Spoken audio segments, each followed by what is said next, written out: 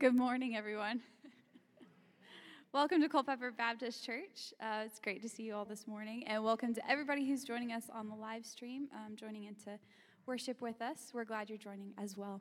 Would you all stand with us? We're going to start out worship this morning with "This Is Our God."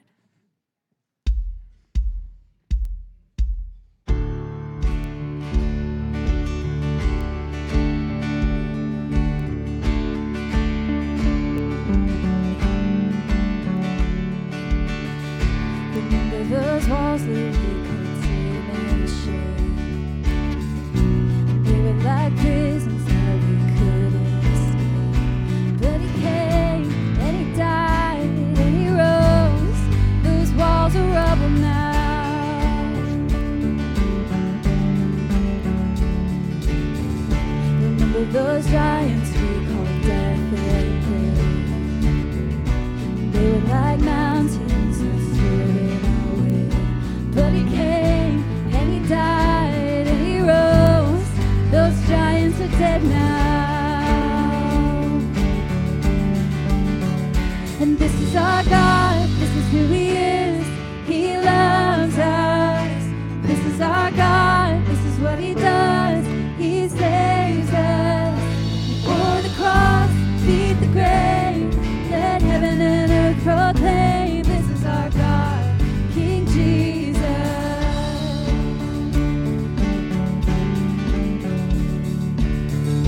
Remember that fear that took our breath away. Feet so weak that we could barely pray. But he heard every word, every whisper. And now those altars in the wilderness tell the story of his faithfulness. Never once did he fail, and he never will. And this is our God, this is who he is. He loves us. This is our God, this is what he does. He saves us. He bore the cross, beat the grave. Let heaven and earth proclaim. This is our God, King Jesus.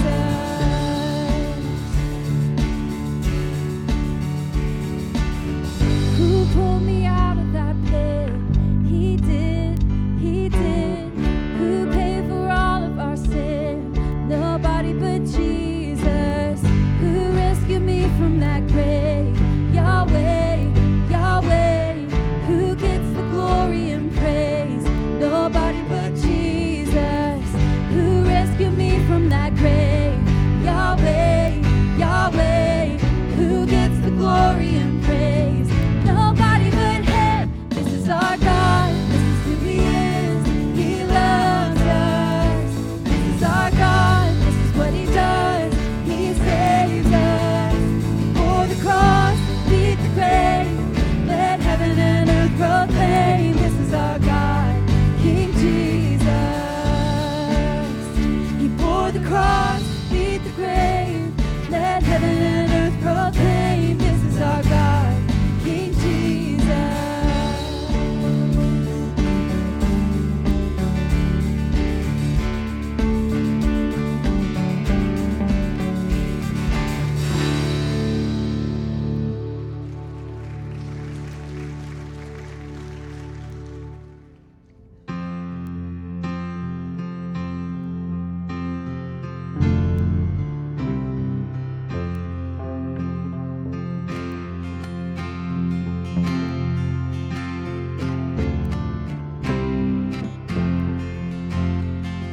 Who am I that the highest king would dwell in?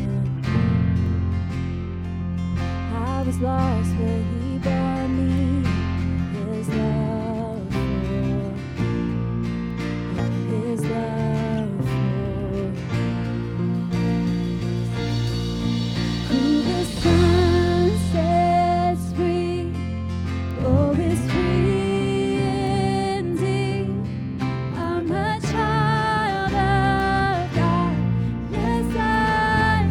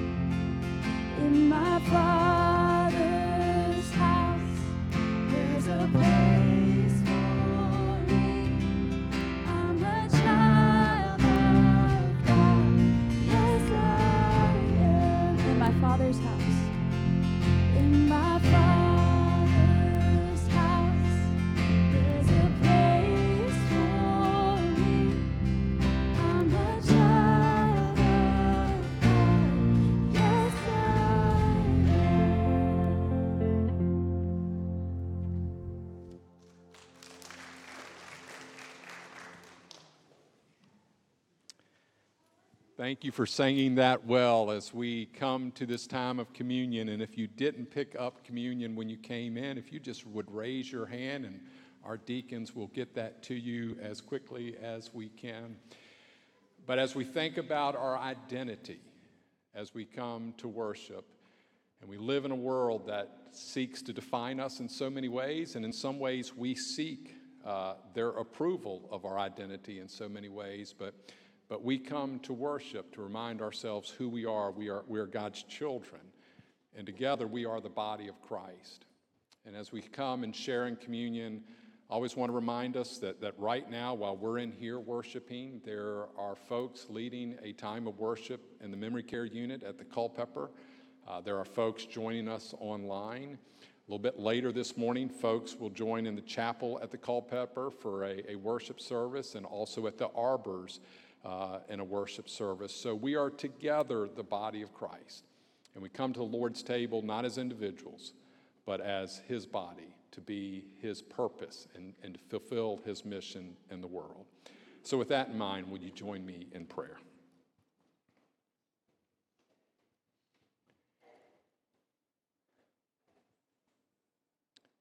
Father God, we thank you that we are your children, that our identity has been set because we are created in your image.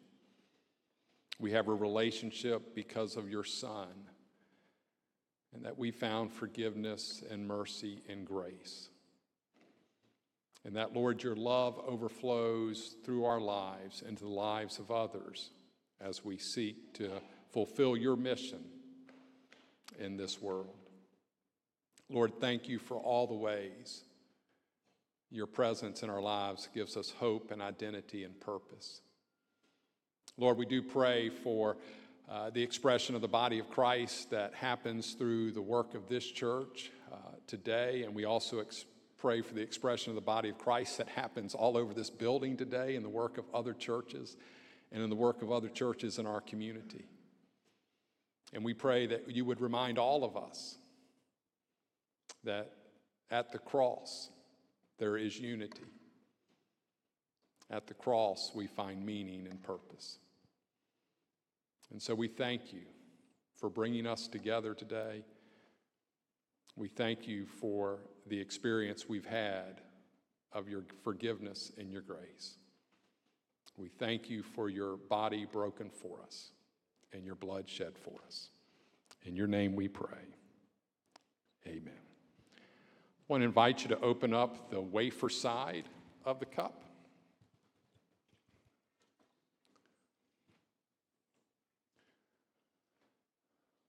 On the night he was betrayed, Jesus took the bread, and when he broke it, he gave thanks. He said, "This is my body given for you. Take and eat."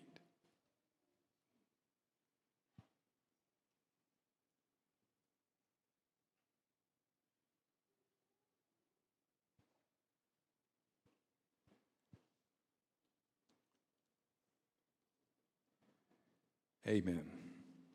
Now if you'll open the juice side. In the same way, he took the cup and he said, "This cup is the blood of the new covenant. Whenever you eat this bread and whenever you drink this cup, you proclaim the Lord's death until he comes."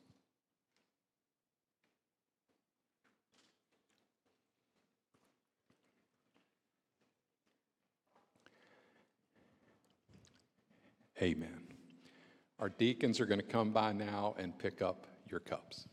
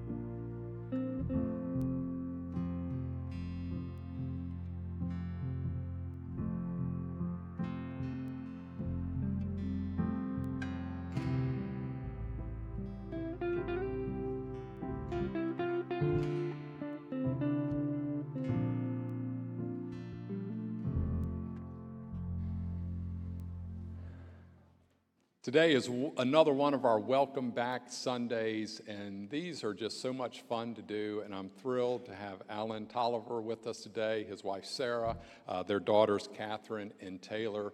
What a unique opportunity for us this whole year to bring back people who were a part of this fellowship, who have gone out and done some pretty impressive things and are serving the Lord in some great ways. Alan is currently the executive pastor at Dunwoody Baptist Church in Atlanta, Georgia, doing a great job there after he finished at McAfee School of Divinity as part of Mercer University.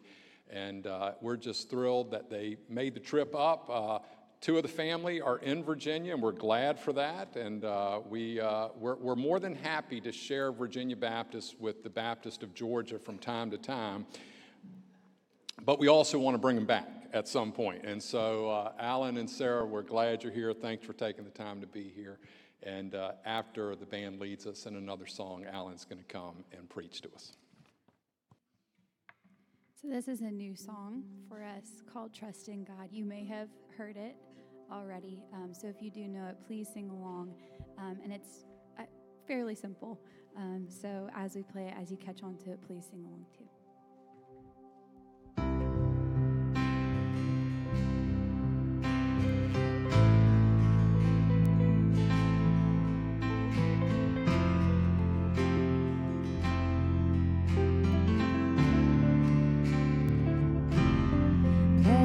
Assurance, Jesus is mine. He's been my fourth man in the fight, time after time. Born of His Spirit, washed in His blood, and what He did for me on Calvary is more than enough. I trust in God, my Savior, the one who will never fail. He will never fail. Perfect submission, all is at rest. I know the author of tomorrow has ordered my steps.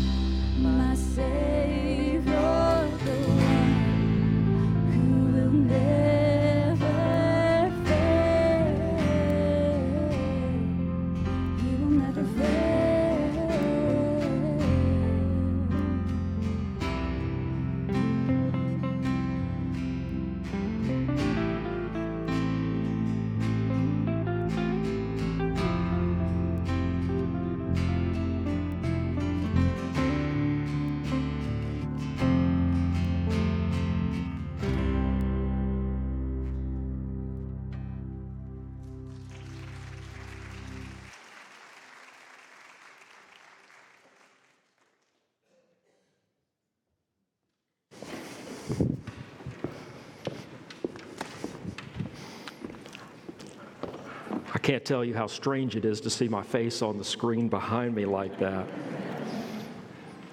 Culpeper, I bring you greetings from Dunwoody Baptist Church in North Atlanta. It's the church that I currently serve, a community of faith that is seeking the Lord. And every now and then I'll tell leaders of that church, you don't know it yet, but you're a Virginia Baptist church. I'm still working on that, and I'll keep you posted on that as we go. It is such a privilege to be here this morning, and I want to just tell you a little bit about my family. Sarah was practicing at Culpeper Hospital for many years, and she continues to serve as a physical therapist.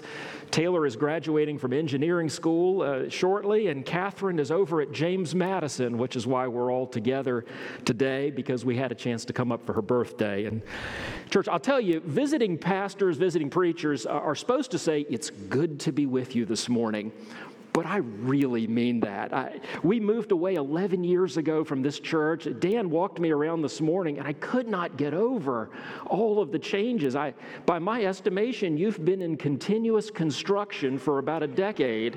And wow, this church is looking beautiful and thriving. And it's been about 9 years since we were with you in worship. And I really am grateful, Dan, for the opportunity to preach and be part of this. And I got to tell you, church, preaching in front of a mentor is a little intimidating, but we're going to do what we can this morning. In seminary, I had an opportunity to take a course called Baptist History, and imagine my surprise about 3 or 4 chapters into that textbook, I start seeing mentions of Mount Pony Baptist Church and John Leland and Culpeper Baptist Church. And I don't think I appreciated what a history this place had until I got to seminary and started reading some of the stories of Baptists in America and a pastor of this church telling James Madison, we'll stand for religious liberty or you won't get the Baptists to support you. Wow. Thank you for the warm welcome and so many friendly faces, Gary Parkinson and Earl Edwards. These little girls used to take naps in my bass case when we were playing on the praise team together in the evenings. You remember that. Well, church, 2 weeks ago, I was halfway around the world and getting ready to preach in a tiny little Baptist church called Morning Star Baptist Church in a tropical rainforest in Africa. It was a little congregation that was in a tough season, and the pastor had died during COVID, and when they heard that a mission team was coming from the United States and there was a pastor on the team, they sort of insisted that I be part of the worship service that morning. And so for the first time in quite a while, the church was cleaned and wiped down, and the cold choir was rounded up, and they led us in singing. And it really was a sweet time together, but I was actually in Africa for a different reason. My church, Dunwoody Baptist, has been involved in the problem of food security in Africa for quite some time. I know you all know about the war in Ukraine and all of that stuff, but it's disrupted global food supplies, and it's affecting us a little bit here, but in Africa it affects them a great deal because that's where a lot of the food and fertilizer in Africa comes from. Take fertilizer, for example. I mean, we got some gardeners in the room, a couple of hands, yeah. You know what the price of fertilizer has done in the last couple of years. It's much, much worse over there. And so African farmers are using less fertilizer, which means they produce less food, which makes the problem get worse and worse and worse. It's a vicious cycle. And the guy that's leading the ministry over in Liberia is a classmate of mine from seminary. I know him. He stays at my house. I trust him implicitly. His name's Jesse Tobadoya. And on his last furlough visit to the United States, we're sitting there in my living room, and we got onto the topic of food security as a platform for ministry. Now, in Africa, there's 2 seasons, rainy season and dry season. Rainy season, it rains every single day, and you can grow anything. You can grow tomatoes on concrete in the rainy season. But in the dry season, you can't grow anything. The whole earth turns to powder, and it's like talcum powder. It hangs in the air. That's the topsoil, and it's clouds of dust, and I mean, it is bone dry for months. And about 2 years ago, God began to give me an image of how we might be able to minister to people using irrigation technology. Now, I'm a farm kid from Tappahannock, Virginia, just down the road. a ways down the road. But I grew up on a farm, and so I understand how to break ground, how to water, how to irrigate, how to pump. And so God began to show me some ways that we might minister to this community in Liberia, Africa, with irrigation. And so about 18 months ago, I took a team from Dunwoody. We flew to Africa, and we set up 2 small prototype irrigation systems. Solar powered, a couple of panels, a pump, water source, and we started putting water on dry ground. And we were able to water 1/10 of an acre on one plot, just as can we do this? And we were able to get about 1/10 of an acre watered. And then we set up a second system, okay, can we do a little bit bigger one?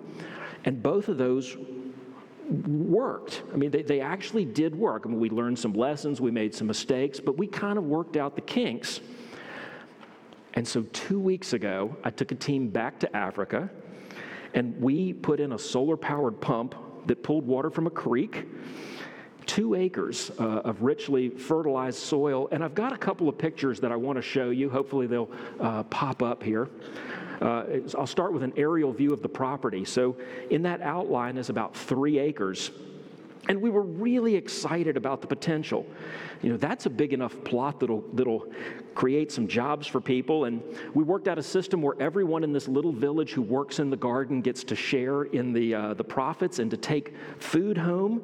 The children have better nutrition there. And when they can't eat it, what they can't eat, they'll sell whatever's excess. This is the dry season, and vegetables are hard and expensive to come by. And so because of the project that we're doing, this village will have enough food for the next couple of months, and their children will have better nutrition. And church, I'll tell you, when you minister to physical needs of a people, you have a powerful platform to talk about Jesus. Now, I know we've got some gardeners here, but I'd like to show you a drone video of the finished product. It'll run for about, 20 seconds or something. Take a look. The drone is flying down the entryway to this farm that we set up.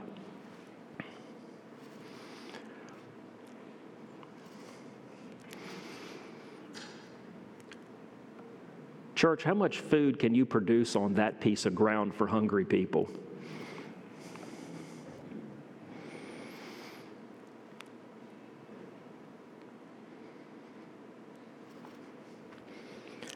And throughout that project, God showed up in some unbelievable ways. We had technical challenges with the pump, and we had a scare with one of our older team members, and I've learned some lessons about taking 80-year-olds to Africa.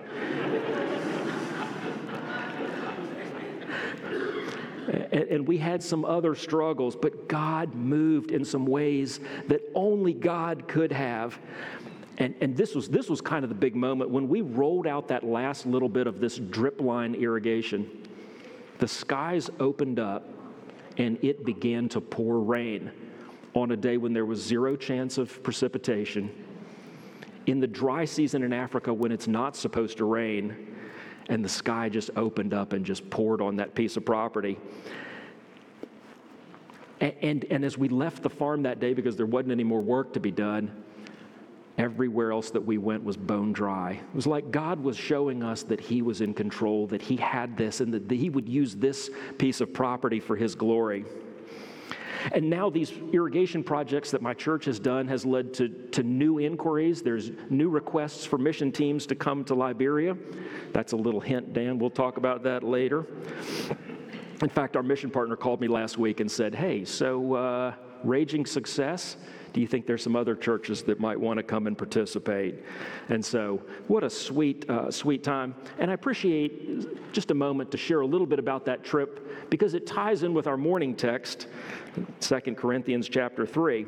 Now, church, we can agree that sometimes when people tell you stories about their mission trip or their vacation to Disney, it gets a little dull, because the exciting moment or the funny thing that happened doesn't really connect. You weren't there, you didn't see it. Maybe sometimes when people are talking about mission trips, big God moments don't connect with you because, well, you didn't experience it yourself. And it's hard to get connected, hard to get interested. But Culpeper Baptist, the reason I showed you these slides this morning, the reason I told this story and about a restart and hungry people that are going to have enough food is that this story that I just shared is your story. You see, 12 years ago, my family was heavily involved here at Dunwoody Baptist. I was serving as the chair of personnel. Sarah was on your leadership council. We were in Lachlan Lee's Sunday school class. Val Cooper, sitting here this morning, was in our small group. I was playing bass on the praise team. Sarah was playing keyboards. We were in a good season as a couple. We were in a good season as a family. And in the early morning hours of January in the year 2012, I heard God's voice in the middle of the night saying, I need you in ministry. Go and be trained. In church, that was hard. As some of you remember Bruce Queen, our interim pastor here, I went to see him for some counsel. And then I met with Jerry Hutchinson, who also gave me some advice. He was our associate pastor. And then I broke bread with a gentleman named Lanny Horton that some of you know. And Lanny and I shared a meal and a couple of tears as we talked about what God was about to do in our lives and with us and through us. This church was our place. We were happy and we were comfortable and settled here, and our children were in school and loved what they were doing, and we had a sense of fellowship and community here, and we ate pancakes at the Frost Diner, and we walked up and down Davis Street, and Sarah spent most of her paycheck there, and we loved playing music on the praise team. That was one of the most refreshing parts of my week. And Taylor was in the soapbox derby, and we were starting on Catherine's car. And in the middle of that season, God said, I have other plans for your life. You see, church, what we couldn't see at the time is that God was using this place. He was using you for His purposes. And Culpeper Baptist, you gave us opportunities to teach and to lead and to develop our ministry gifts and practice them. And we sat under good teaching, and we learned how to lead and worship. And we learned the messy but important process of committee work and what it's like to sit with the church through a tough season. And while Sarah and I were growing in our ministry gifts, you all were ministering to our children, and you were rocking babies in the nursery, and you were leading children's ministry, and you were volunteering at Vacation Bible School, and you were helping with church events, and we got to do life together with you all for a season. In church, you nurtured and discipled and taught and encouraged, and you walked alongside us as we prepared to leave. And 11 years ago, right here about where Dan is seated, the church came forward, had us sit, and you laid hands on us, and you sent us out into a new season. You prayed over us, you blessed us, and then you commissioned us to go and seek God's will in a new place. And we knew it was authentic because we really did not want to go. And that year was hard. We all shed tears. Sarah was dealing with a really tough medical situation. And for months, the girls would ask us after school every day if we could please just go home. But God was faithful, and He used that pain for good. And He used your equipping and your discipling and your investment and your training for His glory. And so this story about irrigation in Africa and dry ground and a little church that's trying to restart and a village that's going to have enough food next season, that's your story because it's got your fingerprints on it. Imprinted on my family while we were here, trained in seminary, refined over time, and sent to the nations. That work in Liberia is your work. And as we now turn to God's Word for the morning text, we're going to see how Scripture speaks to this very thing that I'm describing. On the screen, or you can follow along in your Bibles, we're going to be in 2 Corinthians chapter 3, and I'd invite you to follow along. As with many of his letters, Paul was responding to challenges within the church. And he wrote with a specific matter in mind as he wrote 2 Corinthians, and probably some specific people in mind as he wrote The time frame is about 55 AD, and the apostle was pretty upset with the church in Corinth. In addition to the normal challenges of church life, Paul was responding to false teaching and bad theology, and this letter to Corinth is as much a call to repentance as anything else. There was a warning to the folks that were acting up within the church and had been challenging his authority. You all have probably heard the words prison letters or general epistles to describe some of Paul's writings. I call 2 Corinthians the woodshed letter. As a rebellious teenager, I'm something of an expert on the woodshed, and that's the tone here. Paul's had it with these people, and he's going to get into it. There's a lot going on in that church, but one of the challenges in the text speaks to our interest this morning. You see, a group of people within the Corinthian church had been taken by the sin of pride. And here's what was going on. It was common in Paul's day to have a letter of introduction. You know, before modern communications, if you had a guest speaker, you wanted to know whether they were legitimate. You wanted to know whether they had been properly credentialed or somebody had checked out their theology. And so these visiting preachers would collect letters of introduction. And the higher the rank of the person that wrote your letter, the more credentials you had. In other words, a letter from Paul was good, a letter from Peter was really good, a letter from James meant you were all right. And so, nothing wrong with that. People would collect these letters and then they would take them with them as they traveled and taught. Paul wrote letters of commendation, letters of recommendation himself. But in Corinth, it had gone too far. Some of the people had begun to collect these letters of recommendation for selfish purposes. And then in some circles, these letters became forms of leverage. In other words, first century Christians are using secular means to gain power within the church. And some things never change. And Paul was having none of it. So let's take a look at the text together. 2 Corinthians 3, verse 1. Paul writes, "Are we beginning to commend ourselves again? Or do we need, like some, letters of recommendation to you or from you?" Verse 1's got a little bit of sarcasm and a tiny bit of rhetoric in it, which tells you that Paul was really, really miffed with the church.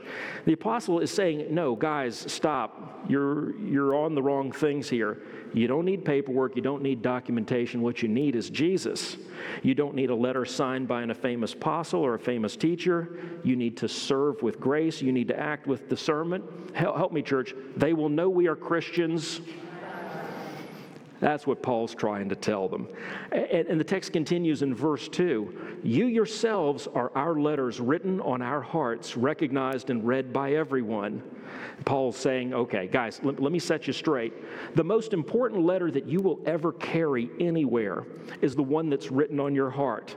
How you act is your introduction. The way you treat others is your reference. Your love should be your calling card. And then he continues in verse 3. It is clear that you are Christ's letter produced by us, not written with ink, but with the Spirit of the living God, not on stone tablets, but on tablets that are hearts of flesh. He's saying, hey, listen up. If you're the leader, or the teacher, the servant, or the administrator, or the missionary, or the helper, or the co-laborer, if you are legitimately doing the things that God has called you to do, then it's going to be really, really obvious to everyone who's paying attention.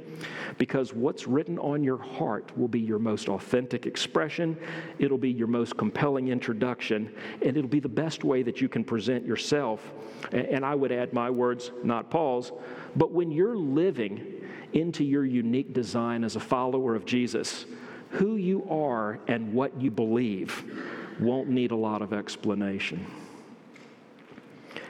And there's one other thing to see here in verse 3. Paul's drawing a contrast between letters written on ink, in ink on paper, and letters etched into stone and letters written on human hearts. In mentioning stone tablets, Paul's talking about the 10 Commandments, and his point is that whether written on paper or written on stone, that words written down are rigid and lifeless. They're cold, they're inflexible. But when messages are written on human hearts, they are resilient and life-giving, and they convey grace, and they convey love. And then in verse 4, Paul offers some reassurance. We have this kind of confidence toward God through Christ. It's not that we're competent in ourselves to consider anything as coming from ourselves, but our competence is from God. And here we're meant to understand that our strength and our ability and our purpose and our calling, he uses the word competence, but all of that comes from God. And the text concludes with this last line: He has made us competent ministers of a new covenant, not of the letter, but of the Spirit. For the letter kills, but the Spirit produces life.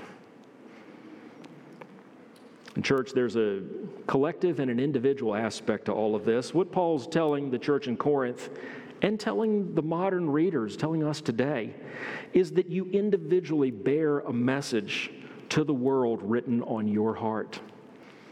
At some point in the past, the Spirit got a hold of you, and something a mentor or a friend or a family member taught you about Jesus connected. And you made your own decision because some of those lessons began to stir in you. You made your own decision to follow the Lord, and at that point, you began to bear your own letter to the world written on your heart. And then I would tell you that as a church, collectively, you are writing new letters on the hearts of others. And I mean that in the present tense.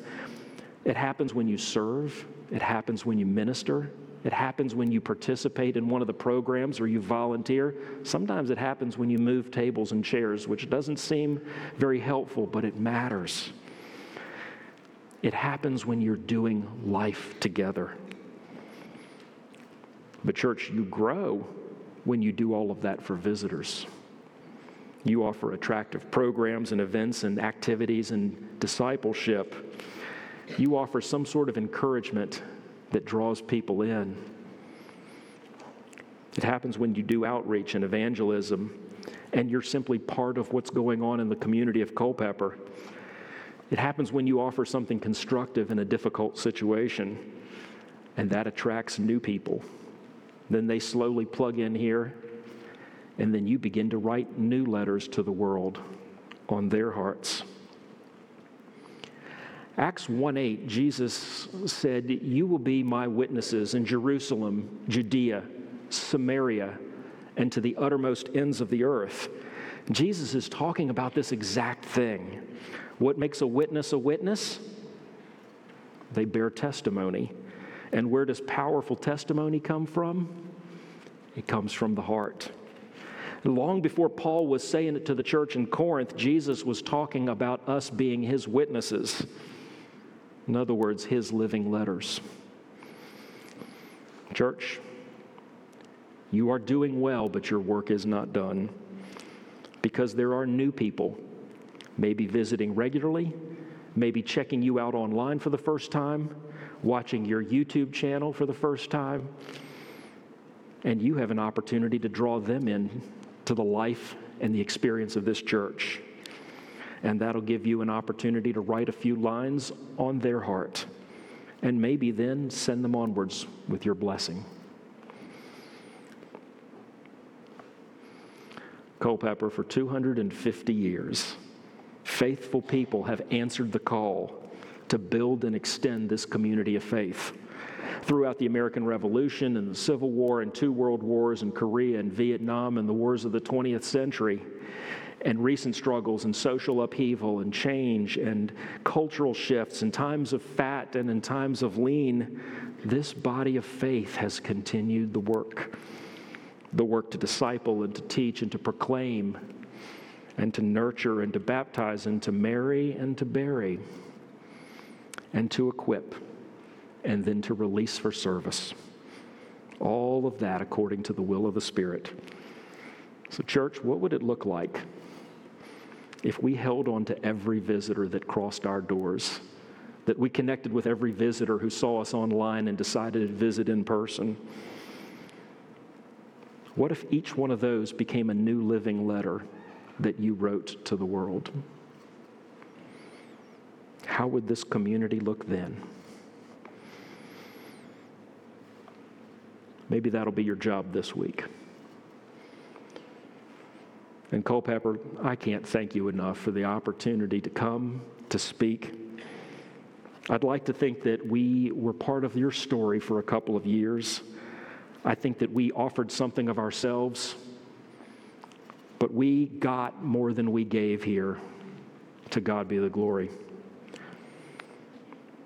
May you continue, church, to keep your hands on the plow, mindful of the past, attentive to the present, and looking ahead at the work that God has prepared for you in the future. God bless you. Pastor.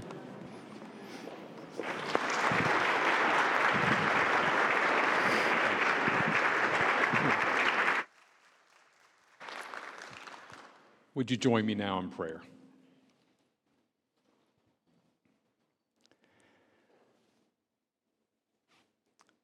God, we thank you for your calling. We thank you for the privilege of being living letters. We thank you for the evidence of that in Alan's life. And we thank you for the evidence of that all over this room. And I pray that you will spur us on to continue to do the work that you've called us to do in this community and around your world, that others might know who you are and your love and your grace. Lord, we thank you for the message this morning, for the encouragement it has been to us. And Lord, may it challenge us to continue to do the work that you've set aside for us to do. In your name we pray. Amen. Our band's going to lead us in singing the goodness of God, and as we certainly celebrate the goodness of God in our church's history and our church's story, I want you to be thinking about who are the people around you who need to experience the living letter that you are so that they might know Jesus as Savior and Lord. Keep those people in mind and in your heart as we sing together. Let's stand together and sing the goodness of God.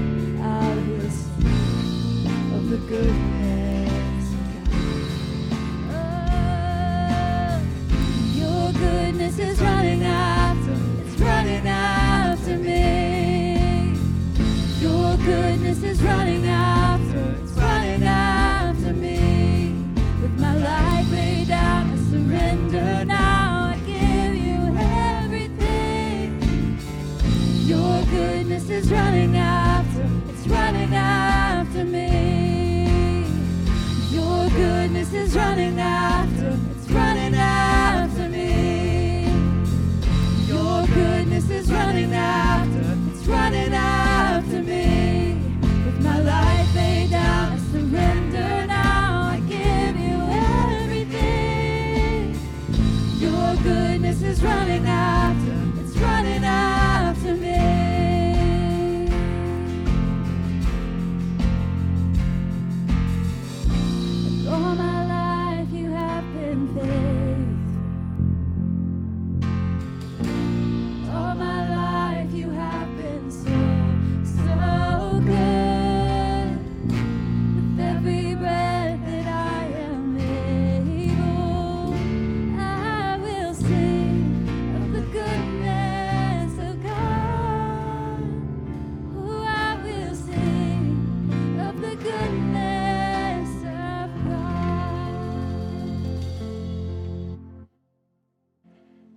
may be seated, and let me share some announcements with us today.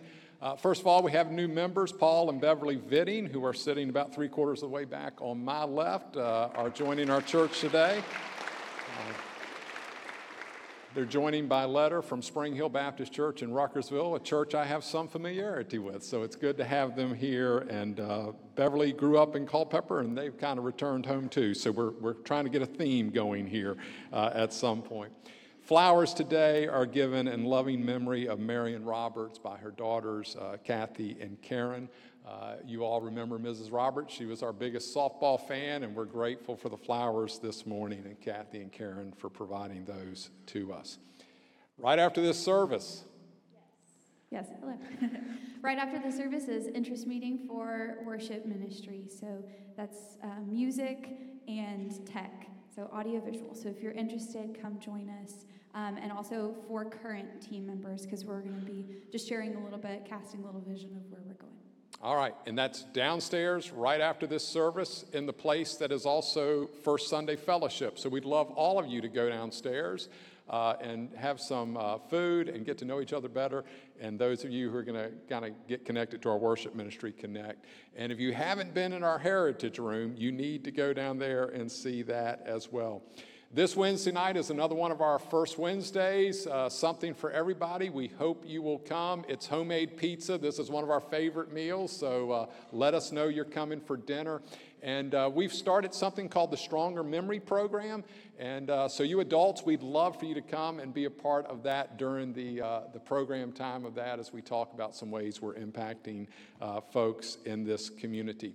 You can start signing up for spring dinner groups today, and next Sunday is the great time to sign up, and then we'll get you out into all of your groupings. This is one of the highlights of our year. We get to know each other more. There are sign-up sheets in the back or in the front, and there are sign-up sheets downstairs during First Sunday Fellowship. This is also, hopefully you picked up one of these or were given one of these when you came in. Holy Week is at the end of this month. Don't forget that. And this is a great opportunity to invite people to church as we do a lot of things during Holy Week. And I hope you'll take the opportunity to invite somebody to join you. And then let me remind you, next Sunday is Spring Forward Sunday. Means you lose an hour of sleep Saturday night. Now, you all remember what you committed to back in the fall when you got that extra hour, and there were so many of you here, and you were so excited about being here, and it's actually fun to preach to you all on Fallback Sunday. It hasn't been as much fun to preach to you all on Spring Forward Sunday. There's a lot fewer of you, and y'all look a little tired. So go ahead and get ready. Start getting ready tomorrow so you can be here next Sunday for Spring Forward Sunday, and we'll look forward to seeing you then. Let me pray for us. God, again, thank you for the joy that is ours in knowing you, for the story of this church and the great privilege we have to be a part of it during this time. Lord, help us to go into your world as living letters reflecting your love. Lord, thank you for this time we've had here today. In your name we pray. Amen. Have a great week.